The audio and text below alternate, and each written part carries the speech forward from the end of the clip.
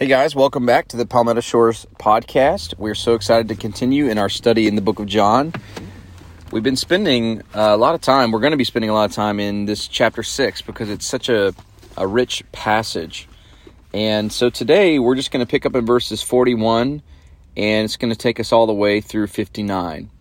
So let me just go ahead and read that. It says, "So the Jews grumbled about him because he said, 'I am the bread that came down from heaven.' They said, 'Is not this Jesus, the son of Joseph, whose father and mother we know? How does he now say, I have come down from heaven?' Jesus answered them, 'Do not grumble among yourselves. No one can come to me unless the Father who sent me draws him, and I will raise him up on the last day. It is written in the prophets, and they will all be taught by God. Everyone who has heard and learned from the Father comes to me. Not that anyone has seen the Father except he who is from God. He has seen the Father. Truly, truly, I say to you, whoever believes has eternal life.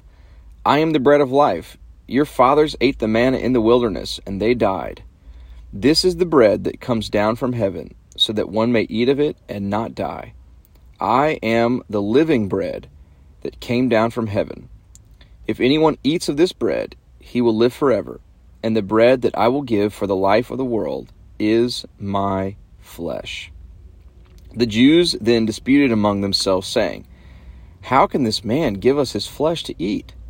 So Jesus said to them, 'Truly, truly, I say to you, unless you eat the flesh of the Son of Man and drink his blood, you have no life in you.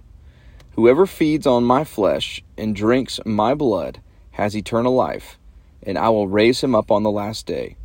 For my flesh is true food, and my blood is true drink. Whoever feeds on my flesh and drinks my blood abides in me, and I in him.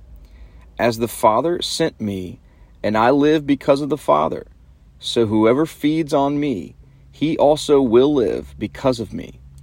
This is the bread that came down from heaven, not like the bread the fathers ate and died. Whoever feeds on this bread will live forever.'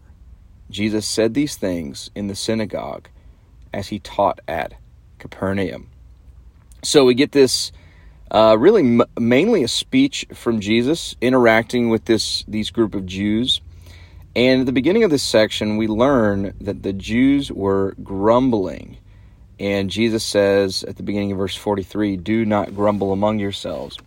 And that reminds me of another passage in the New Testament that connects how God cared for the people during the time of the wilderness wandering, just like we see with the manna, and the concept of grumbling.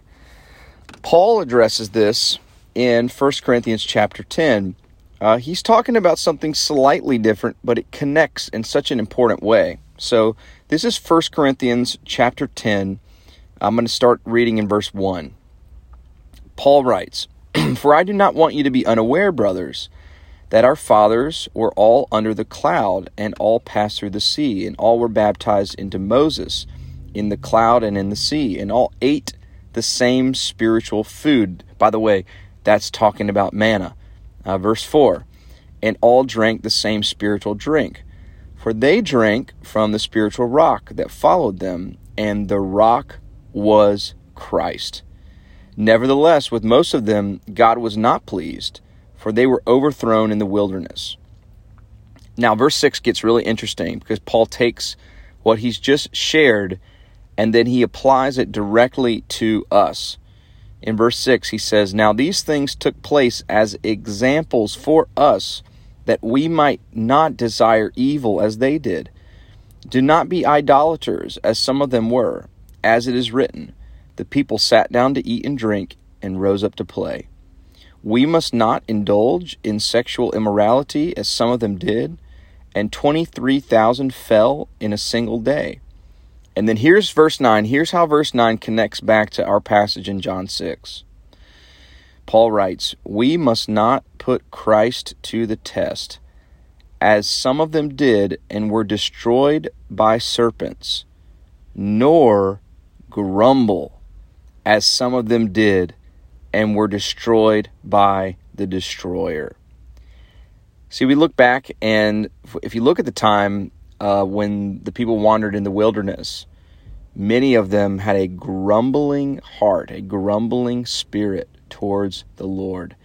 And because of it, they were disciplined severely.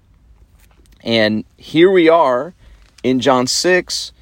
Jesus is talking to the Jews again about what God has sent down from heaven. And just like the Israelites of the wilderness wandering who grumbled against what God had done and how God was providing for them, Jesus sees that these Jews, these Israelites in his day, were also grumbling at what God had sent from heaven, that what God had given as their salvation was not going to be good enough for them. It was not going to meet their expectations.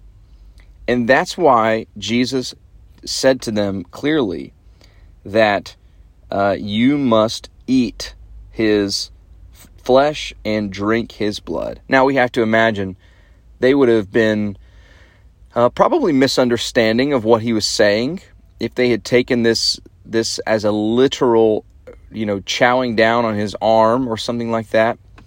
But clearly that's not what Jesus had in mind. This is a radical thing for Jesus to say. Even when we interpret it correctly, it is a radical thing for Jesus to say. What Jesus is saying is that we must become consumed with him, and we must consume him. We must take him in. We must receive him all the way in. We see what he's talking about in verse 56, where it says, whoever feeds on my flesh and drinks my blood, and here it is, abides in me and I in him. So in that sense, yes, Jesus is something that by faith we must ingest. He must get into us, and we must get into him. And that's what it means to be a Christian.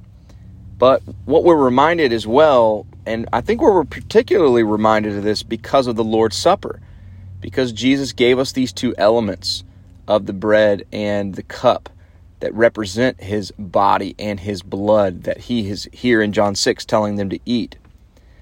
We're reminded that when we feed on Christ, we're feeding on the Christ who offered up his flesh for us, that he died on the cross for our sins, so that by feeding on him, we are brought back into a right relationship with God.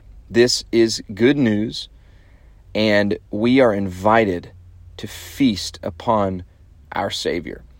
I hope you guys have a great time discussing this wonderful section of John chapter 6.